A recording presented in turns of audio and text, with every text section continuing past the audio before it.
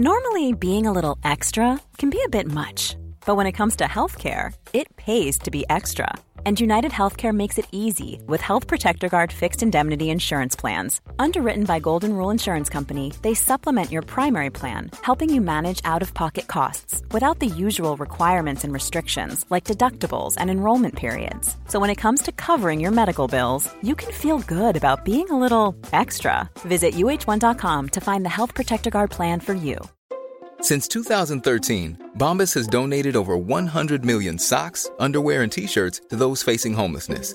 If we counted those on air, this ad would last over 1,157 days. But if we counted the time it takes to make a donation possible, it would take just a few clicks. Because every time you make a purchase, Bombas donates an item to someone who needs it. Go to bombas.com/ACAST and use code ACAST for 20% off your first purchase. That's bombas.com/ACAST, code ACAST.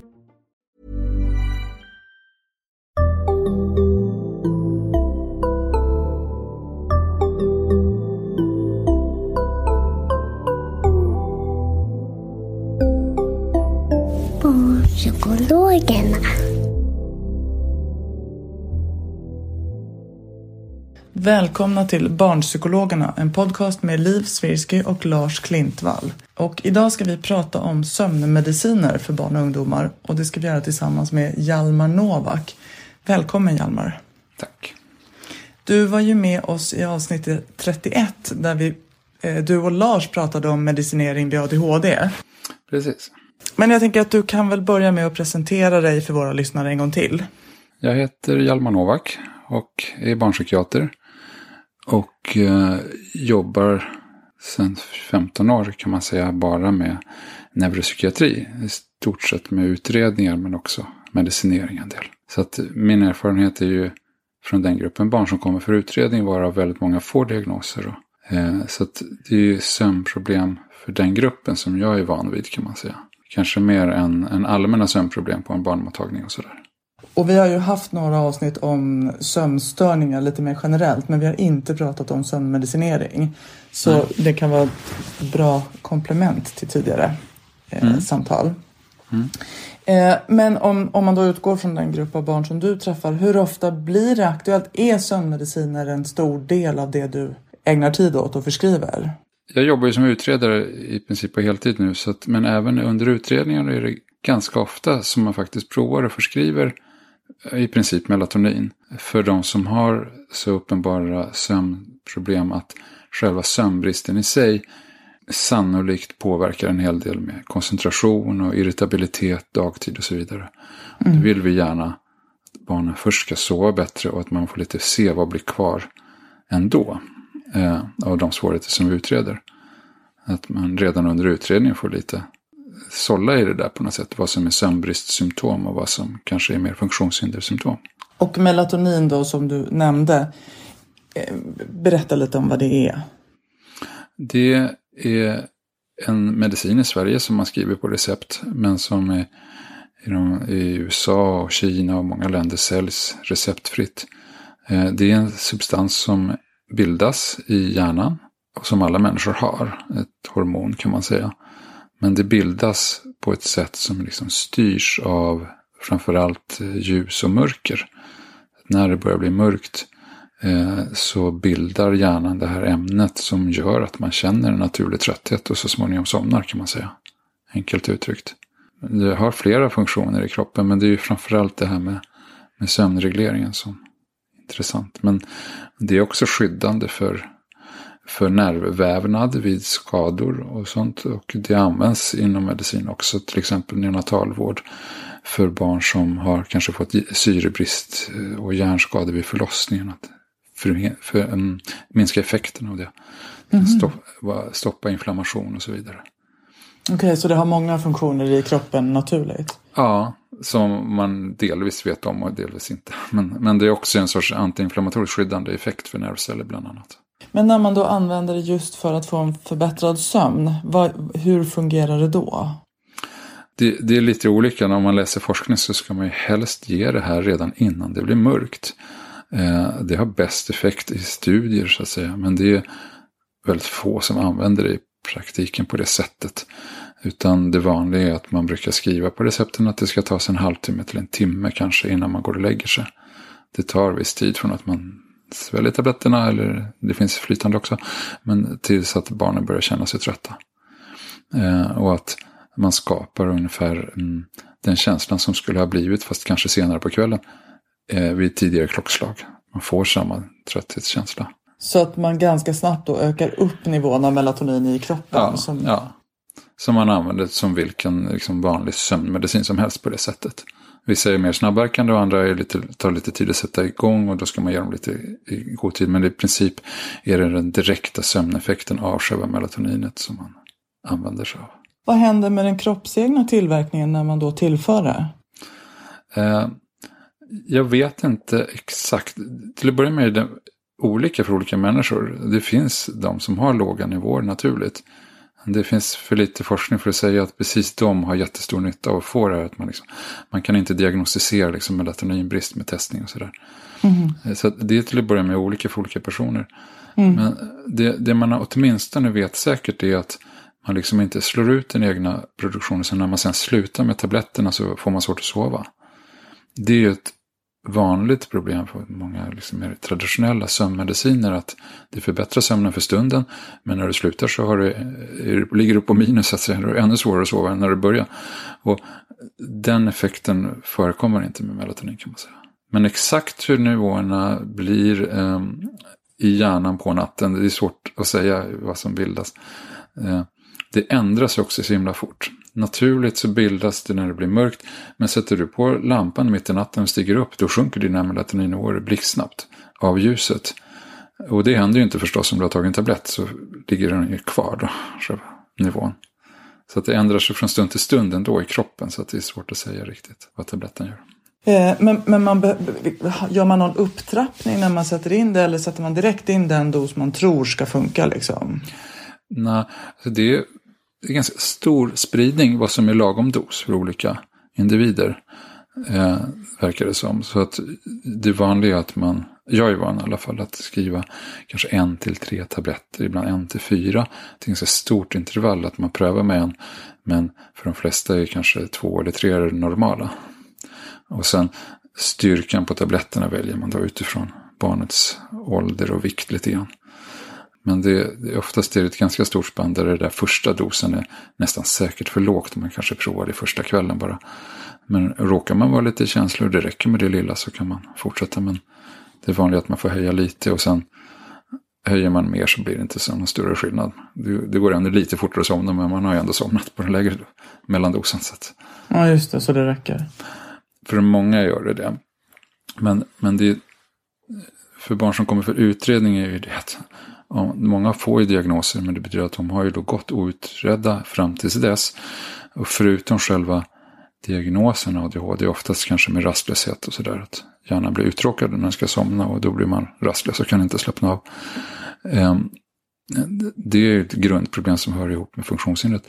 Men väldigt många har ju en blandad sömnstörning där huvudproblemet är kronisk mångårig vardagsstress och psykisk ohälsa till följd av att man inte förrän nu har kommit till utredning och så vidare. Så att den sömnproblematiken ska ju vara övergående som ett tecken på att man sen har fått tillräcklig hjälp för grundproblemet. Just det. Så att många har ju kanske ett behov tillfälligtvis som sen visar sig att det inte kvarstår.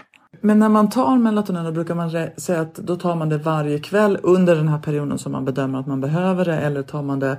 Ja, man kan ju inte riktigt ta det om man märker att man inte somnar, eftersom det tar en stund innan det verkar. Det kan man göra. Vuxna gör ju nog så. Att därför att effekten av tabletterna är ungefär 4 timmar, så att även om man tar det rätt sent så är det borta långt innan man ska vakna. Det är inte så att man liksom är trött på morgonen av de här. Av de vanliga tabletterna. Sen finns det en långverkande form som heter Circadin, som är gjord just för att verka under 8 timmar. Att släppa ut lite melatonin i taget. Den är mindre använd för att de flesta har insomningsproblem. Då är det en fördel med den där korta effekten. Men några vaknar mycket på nätterna och sådär. Och då kan det ibland vara värdefullt med det långverkande. Men när det då inte finns någon risk för en slags, åtminstone inte kemiskt beroende, alltså att kroppen lägger av. Skulle man kunna tänka sig då att man äter melatonin åratal? Många barn gör det. Barn och ungdomar gör det. Så, som har autism och ADHD så gör det under uppväxttiden. Och där saknas det ju forskning på att man kan bevisa att det här är säkert eller ofarligt. Men den saknas ju också på grund av att det aldrig uppkommit egentligen någon misstanke om att i enstaka fall har det liksom lett till någon sorts negativ effekt på lång sikt. Utan det finns ju i alla fall många studier som enhälligt visar att det finns inga allvarliga biverkningar under behandlingen så att säga med melatonin. Funkar det för alla då? Nej, inte så bra för alla. Av flera skäl, men det är nog också så att för en del så har inte just de här melatonintabletterna så jättestark effekt helt enkelt. Även när man höjer dosen så blir det inte så stor skillnad. Vet man vad det beror på? Nej, oftast inte. Men det finns de som bryter ner ämnet långsamt så de får liksom en för hög nivå. De kan sova bättre om man bara tar tillräckligt lite. Men det är med ett specialfall. Oftast vet man inte. Men sen är det väl också ofta så att vid tillräcklig grad av stress och problematik och psykisk ohälsa och sådär, så är det här för svagt helt enkelt. Man blir visst tröttare men inte så mycket. Och kvällen är ens bästa tid egentligen, får man koppla om och bra. Om man smusslar med mobilen och liksom försöker hålla sig vaken så är det inget större problem. Man blir liksom inte nedsövd av de här. De är inte så starka. Utan man måste liksom vilja själv kan man säga också. Försöka somna. Men de allra flesta ungdomar som prövar, även ganska små barn, är ju nöjda och påminner föräldrarna om tabletten och sådär. För att de märker att det är bra. Inte för att de liksom blir beroende och sugna på dem, utan för att det faktiskt är hjälpsamt. Det är skönt att sova. Ja, och att de kan märka en större skillnad kanske än vad föräldrarna märker alla gånger. Rent liksom upplevelsemässigt tror jag också är det ju helt klart så att har man under lång tid varit bråk kring sänggåendet i familjen och sen är det lugnt kring det, så har ju det massor av andra effekter. Bara att man förväntar sig att nu kommer det gå bra för nu tar man tabletten. Det finns jättemycket placeboeffekter i det också förstås. Finns det några kontraindikationer? Finns det lägen där man inte ska ge melatonin? Så gott som inte. Det kan ju kanske vara de som har väldigt trånghet i halsen, övervikt eller stora halsmandlar och som får syrebrist och kraftig snarkning på natten. Då är det lite olämpligt att ta någon medicin som sänker vakenheten, utan då ska man ju åtgärda det där i första hand. Just det. Och då gäller inte det specifikt melatonin utan all form av sömn. Ja. Men det är ju verkligen ett specialfall kan man säga. Om melatonin då inte funkar, finns det andra sömnmedel som blir aktuella då? Ja, det kan det vara om man säger på en BUP-mottagning och sådär. Det är ju för mig personligen mycket mindre vanligt. Jag jobbar liksom inte riktigt i det skedet. Men om man säger ganska ofta så har man ju som alternativ kanske äldre allergimediciner, antihistaminer som har som biverkan trötthet. Så är det de här Lergigan och framförallt Lergigan som är den äldsta. Som stackars barn gick halvsovande till skolan för sin allergi på 70-talet. Och så kom Atarax som var modernt, som inte gav lika mycket trötthet. Den används mer mot oro kanske. För att man inte, också dagtid som man inte blir så trött. Lergigan utnyttjar man just om man har, särskilt om man har kombinationen ångest och oro och svårigheter på grund av det, så är det kanske en lämpligare medicin för vissa. Och hur är Lergigan när det kommer till beroenderisk eller biverkningar och så? Det finns ingen beroenderisk. Problemet med den är ibland att den är för långverkande så att man kan bli lite trött på morgonen om man tar mycket. Men det är inte något jättestort problem. Och det skulle man kunna lösa med att ta den lite tidigare på kvällen eller så? Ja, eller lite lägre dos. Det är ett större problem med den ytterligare medicin som heter Terralen. Terralen-droppar som är ganska vanligt, har varit vanligt i små barn och sådär i Sverige. Det är ju ett neuroleptikum, en helt annan kemisk substans som inte egentligen har någon effekt mot psykoser och så, men det är samma kemiska grupp och den har samma typ av biverkningar som riktigt gamla neuroleptikan, bland annat trötthet. Och den kan ju ganska ofta vara svårdoserad, för får du tillräckligt mycket för att somna, då får du liksom på köpet att du är ganska trött på morgonen efter. Och sänker du dosen för att inte bli för trött på morgonen, då hjälper det inte för att somna. Och den har ju traditionellt använts ganska mycket i Sverige till småbarn med sömnproblem. Vilket, jag vet inte, jag tycker det är lite svårt för det är otroligt mycket mildare och lämpligare att pröva melatonin, flytande melatonin i första hand i så fall. Är det för att melatonin är nyare då? Att det inte har... Jag tror det är en traditionsfråga. I USA är Terralen förbjudet att ge till människor överlag. Det är liksom inte godkänt längre. Oj. Så att det är olika traditioner. Ja, men det låter ganska allvarligt. Det är inte så att det är så himla farligt, men det säger någonting om, egentligen säger det någonting om, tänker jag, hur stora konsekvenser det blir för en hel familj när ingen får sova på nätterna. Och att då tar man till det något som funkar. För att det är så viktigt för inte bara barnet utan hela liksom, familjen. Och föräldraförmågan, relationer, alla möjliga saker som liksom är så viktiga att man har använt sig av de här dropparna. För att det har funkat i praktiken. Men numera tycker jag att melatonin är mycket bättre förstahandsval än Terralen-droppar. Tror du att du är ensam om den, liksom att den är ovanlig, eller börjar det bli så generellt? Jag känner inte till så mycket, jag har inte så mycket kontakt med barnsjukvården längre, men jag tror det är en generationsfråga att det är kanske lite äldre personer som kör med de gamla vanliga dropparna som han har gjort sedan 60-70-tal. Men jag tror att yngre kollegor kanske mer går över till melatonin. Det vet jag inte riktigt.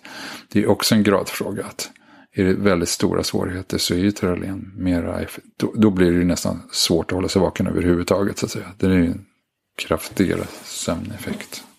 Då närmar vi oss sövning. Ja, beroende på dos. Ja.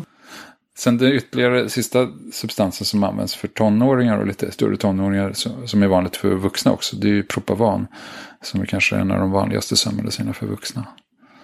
Som inte heller är beroendeframkallande då, den är säker på det sättet, men lite långverkande och lite morgontrötthet ibland om man inte tar den tidigt. Och en del får biverkningar, att man blir liksom rastlös i benen och sådär, i musklerna, svårt att slappna av. Och som då kommer på dagtid? Nej, på nattid när man tar medicinen. Mm. Hur funkar det då när man samtidigt ska somna? Nej, dåligt, då kan man inte ha den. Nej, okej. Då är det ett tecken på att man inte ska testa den. Sen om man tittar på förskrivningsmönstret så har det ju ökat även i barn- och ungdomspsykiatrin rent potentiellt beroendeframkallande kortverkande sömntabletter som Stilnoct och Imovan som är vanligt för vuxna. Det ges ganska mycket till barn och ungdomar, eller procentuellt har det ökat i alla fall mycket. Det förekom inte alls tidigare, men överlag ökar ju medicinförskrivningen ganska mycket till barn och ungdomar, verkar det som, tycker jag. Vad tänker du att det beror på? Jag vet inte faktiskt. Det är nog flera faktorer, men jag tycker man ser när man utreder att barn som är svårutredda och flera diagnoser och lång historia på BUP har ju prövat betydligt mycket mer mediciner numera än för 10 år sedan. Även när det är lite det ena och det andra, lite så. Jag tror att jag har hört flera förklaringar, men en del är nog lite vårdsystemet och läkarbrist och bristande kontinuitet och väldigt svårt. Alltså det är på olika sätt brister i vården som gör att men då tar man till mediciner när man inte riktigt vet vad det är, och så, för att det är så lång tid för att vänta på utredning och sådär. Att man får lite gör vad man kan. Men att jag tror att det är en del i det hela. Sen är det möjligt att det marknadsförs mer och bjuds på luncher och sådär, och liksom, det finns ju en viss marknad i det hela, men jag vet inte hur stor den delen är egentligen. Men du nämner inte forskningsframsteg och bättre preparat som en förklaring? Nej, snarare tvärtom. Att vart efter man forskar mer så har ju evidens för SSRI minskat, och att det egentligen psykologisk behandling har ju bättre effekt och är mer rekommenderat nu än det var förut. När patenten har gått ut och man publicerar alla studier så späds ju effekten av alla de bra studierna ut. Så att det är det samma på sömn? Det tror jag inte. Jag tror inte det. I alla fall inte när det gäller melatonin. Så Bristen på studier är ju att det finns ju inga pengar i det här överhuvudtaget. Det är liksom en välkänd substans och den är gratis. Så det finns inget incitament från industrin att göra studier för att visa eller marknadsföra. Och för klinikerna finns det inte det heller, för alla som jobbar nu vet att det funkar jättebra och det är sällan några problem. Så det finns ingen som är så intresserad av att göra de här studierna. Och som jämna mellanrum är det någon på Socialstyrelsen som gör någon kunskapsöversikt och märker att här saknas det evidens, och så kommer det någon larm i media emellanåt. Ja, för det har man ganska ofta, tycker jag, att det finns inga studier på melatonin och typ, så det måste man vänta med, eller få studier. Ja, det finns en del studier, absolut, och säkerhetsstudier också och sådär. Men det som saknas är ju just långa uppföljningar för barn och ungdomar, långtidsbehandling, som är det dyra och krångliga att få till sådana studier. Och svårmätbart, eftersom de barnen som medicinerar väldigt länge vad gör det för att de har många andra svårigheter också. Hur det går med deras ADHD-medicin eller skolplacering och allt möjligt har ju jättestor betydelse. Så det blir väldigt svårt att göra sådana studier. Since 2013, Bombas has donated over 100 million socks, underwear, and T-shirts to those facing homelessness. If we counted those on air, this ad would last over 1,157 days. But if we counted the time it takes to make a donation possible, it would take just a few clicks. Because every time you make a purchase, Bombas donates an item to someone who needs it. Go to bombas.com/ACAST and use code ACAST for 20% off your first purchase. That's bombas.com/ACAST, code ACAST. Quality sleep is essential. That's why the Sleep Number Smart Bed is designed for your ever-evolving sleep needs. Need a bed that's firmer or softer on either side? Helps you sleep at a comfortable temperature? Sleep Number Smart Beds let you individualize your comfort, so you sleep better together. JD Power ranks Sleep Number #1 in customer satisfaction with mattresses purchased in-store. And now save 40% on the Sleep Number Limited Edition Smart Bed for a limited time. For JD Power 2023 award information, visit jdpower.com/awards. Only at Sleep Number stores or sleepnumber.com.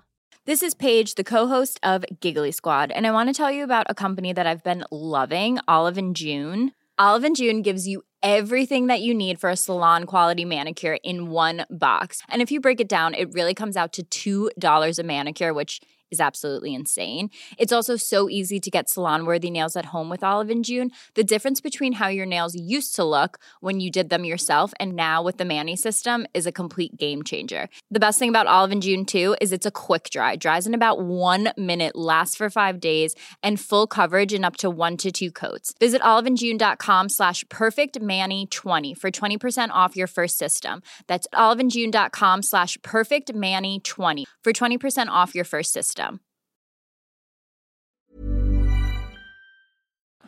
Du, om jag bara får gå tillbaks till de här som du sa, Propavan och Stilnoct och Imovan. Eller Imovane. För det är ju 2 olika sorters preparat. Kan du bara förklara lite hur de respektive grupperna funkar och vad skillnaderna är mellan dem? Propavan är kemiskt en neuroleptikum också egentligen. Som har dålig effekt mot det mesta, men mycket som biverkan. Som man använder sig av som effekt helt enkelt. Och där man då har biverkan att man blir seg på dagen? Kan vara att den blir för långverkande. Men den är ju bra då för att den skyddar mot att man vaknar för tidigt. För deprimerade personer och så. Medan Imovan och Stilnoct är tvärtom. De är gjorda för att vara kortverkande och hjälpa vid insomning. Och inte genom trötthet dagen efter och sådär. Men båda de är ju mera lika gruppen bensodiazepiner som har helt klart den effekten att när man tillför det så minskar kroppens känslighet för de här substanserna naturligt. Och när man slutar med dem så kan man mycket väl vara i ett läge att det blir svårare att somna utan medicin än vad det var när man började behandlingen så att säga. Och den risken är stor. Den är väldigt stor att det händer i någon mån. Sen är det olika för olika personer hur stort problem det blir. Men det har ju framförallt med hur länge man använder medicinen och om man efter ett tag inte kan somna fast man tar en tablett, om man då börjar ta 2 tabletter och sen en månad senare börjar ta 3 tabletter, då har man ju liksom gett sig in i en skuldsituation så att säga. Som man behöver trappa ner kanske för att kunna så småningom få sova. Och behöver andra mediciner och så vidare. Det är ett välkänt problem på en beroendeklinik till exempel. Och då pratar vi om det som man väl kan kalla ett kemiskt beroende. Alltså att det blir ett verkligt beroende. Men det finns ju också ett psykologiskt beroende av sömnmediciner. Ja. Och det tänker jag ju kan gälla både väl melatonin och Propavan. Men liksom hela gruppen. Att det där att tryggheten när jag kommer att somna gör att man vill ha sina tabletter. Ja, så kan det vara. Det finns föräldrar som säger det också. Att de tycker inte att barnet somnar så mycket tidigare. Men de vill jättegärna ha sin tablett i alla fall. Att det är i första hand en orosdämpande effekt. Sådär. Och då har man ju troligen för låg dos. Man har egentligen inte fått den sömngivande effekten. Men man har fått den lugnande placeboeffekten direkt. Så att då bör man pröva att höja för att se om de faktiskt somnar lite tidigare och är piggare på morgonen. Ja, då går man åt det hållet. Det är inte så att man då säger men då skippar vi tabletten. För nej. Det är inte den som står för effekten. Nej, alltså inte det scenario som jag jobbar i med barn med mångårig liksom överbelastning och kronisk stress. Varje litet framsteg att de mår lite mindre dåligt är värdefullt så att säga. I långa loppet om man tycker att barnen egentligen sover precis lika bra. Om man börjar trappa ut det här och sådär. Och så vill de ändå fortsätta. Men jag tror inte att det är ett stort problem egentligen. För att då är man i ett läge där barnet har kommit i balans och mår bra och krav och förmåga matchar i vardagen. Och då är det där med tabletten inte så rätt viktigt i sig längre. Och då brukar de kanske själva liksom vara helt med på att sluta testa? Det tror jag. Det är i alla fall inget vanligt problem att de liksom rent psykologiskt är väldigt upptagna med sina tabletter. Jag vet inte, det kanske kan vara i enstaka fall. Men skulle det råka vara så med just melatonin så är det i alla fall inget man behöver vara särskilt orolig för det är i alla fall inte förknippat med något kemiskt beroende. Det låter ju som att om man som förälder lyssnar på det här så är ju melatonin det som man kanske helst ska se till att ens barn får om man tycker att det behövs en. Jag tycker att det är ett förstahandsval för att det är kroppseget och är helt säkert kan man säga. Det är inte allvarliga biverkningar men det kan finnas vissa problem för några få. Några kan till exempel somna bra med hjälp av det där men sen vaknar de när 4 timmar har gått och tabletten är slut och då är de så pass utsövda så sen tycker inte de att de behöver sova resten av natten. Det blir ännu mer krångligt. Och då får man ibland överväga det här lite mer långtidsverkande. Just det, cirkadin. Som du nämnde. Men det där är ovanligt. Och det är mest små barn med mycket hyperaktivitet och sådär. Där det kanske kan vara aktuellt. Sen finns det några som tycker att de får mera mardrömmar när de tar melatonin. Så att det passar inget bra för just det barnet. Och det vet inte jag om det är särskilt beskrivet i forskningen egentligen som liksom statistiskt säkerställd biverkan. Men det märker man någon gång ibland sådär när man jobbar med det. En och annan tycker att så gör de uppehåll, blir bättre så tar de det igen och får de mardrömmar igen. Och sådär. Så att för några passar det dåligt med de här tabletterna eller dålig effekt och man vet inte riktigt varför det är så för vissa individer.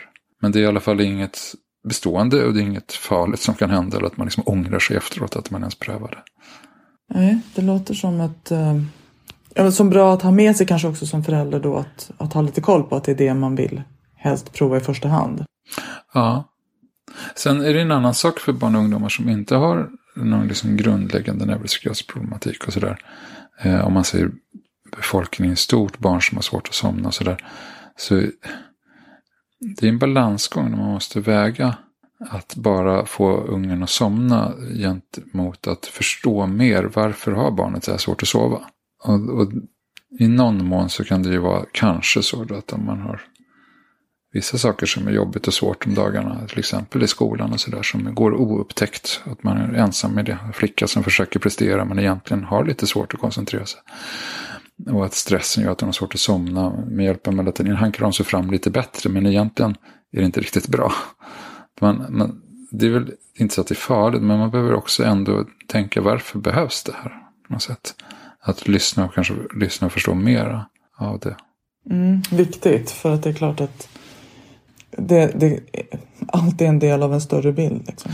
Alltså när man jobbar med utredning så ser man ju liksom lite toppen av ett isberg där de här koncentrationssvårigheter till exempel är oerhört mycket vanligare i liksom lindrig grad. Så lindrig grad så att det blir ingen diagnos. Men det betyder inte att det är ingenting. Att höra till de som har lite halvdålig koncentration till exempel. Att precis samma typ av förståelse och läsa en bok och för föräldrar om ADHD och så vidare kan vara jättevärdefullt. Även om man inte gör någon utredning och så vidare. Och att klargöra att underprestation till exempel är en ganska stor stressfaktor för barn. Speciellt om man är välbegåvad och aldrig kan göra sitt bästa. Och får höra att man har för höga krav på sig själv fast man inte har det. Man egentligen skulle klara sig bättre. Och ingen förstår det till exempel. Det tror jag är jättevanligt i lindrig grad fast man aldrig kommer till någon utredning för det till exempel. En viktig poäng. Är det något du vill lägga till om sömnmedicin? Jag vet inte, det blir väl lite upprepning men jag tycker att för gruppen barn med diagnoser så ska man egentligen inte bara neurodegenerativa barn som mår dåligt, psykiskt dåligt där vardagen verkligen inte fungerar, så är det jätteviktigt att först börja med första frågan: hur sover barnet? Och är sömnen jättedålig så behöver man göra vad som krävs för att sömnen ska bli bra. Kanske behövs inte medicin, men kanske behövs det, och då ska man inte vara rädd för att pröva det. Därför att sömnstörning är en vanlig effekt av stress och psykisk ohälsa, men det är också en jättestark vidmakthållande faktor. Det är väldigt svårt att må bättre om man hela tiden går med en sömnbrist. Verkligen. Så att man bör alltid börja i den änden. Och det ser man ibland i vården.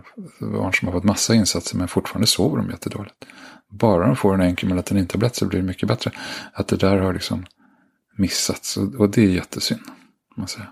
Så att det är en bra ändå att börja i, tycker jag.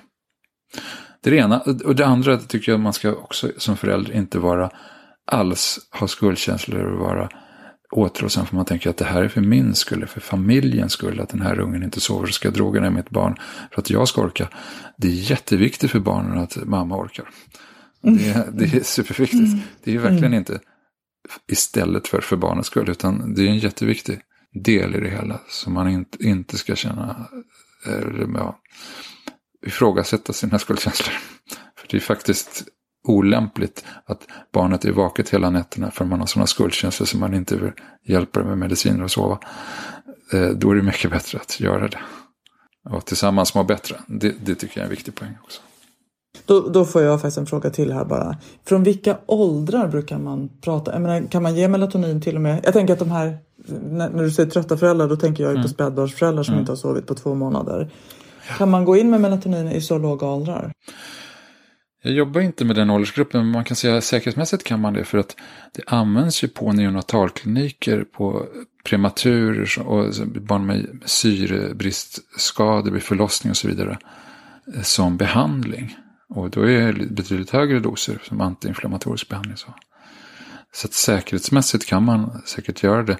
Och det finns ju också studier på, oavsett ålder, att även höga doser eller till och med förgiftningsförsök, självmordsförsök och så vidare, så är det en ofarlig substans. Faktiskt, det är inte en dosfråga till småbarn, då blir det så mycket så att det blir farligt för just dem. Så verkar det inte vara, kan man säga. Så att egentligen tror jag inte att barnläkarna har någon särskild nedre gräns. Med teralendroppar är det 2 år i Sverige och 3 år i Storbritannien. Att man inte får ge det till så mindre barn enligt FASS. Och förbjudet i USA. Ja, förbjudet i USA. Men melatonin är ju säljs i mataffärerna i många andra länder. Det säger någonting. Ja. Ja. Hjalmar, stort tack för att du upplyste oss i det här ämnet. Ja, tack. Jättespännande. Och som sagt, vill ni höra mer av Hjalmar så lyssna på avsnitt 31. Vi sätter punkt för idag. Tack till er som lyssnat. Och till nästa avsnitt kan ni följa oss på Facebook där vi heter Barnpsykologerna, och på Instagram där vi heter Barnpsykologerna_podd. Tack, hej!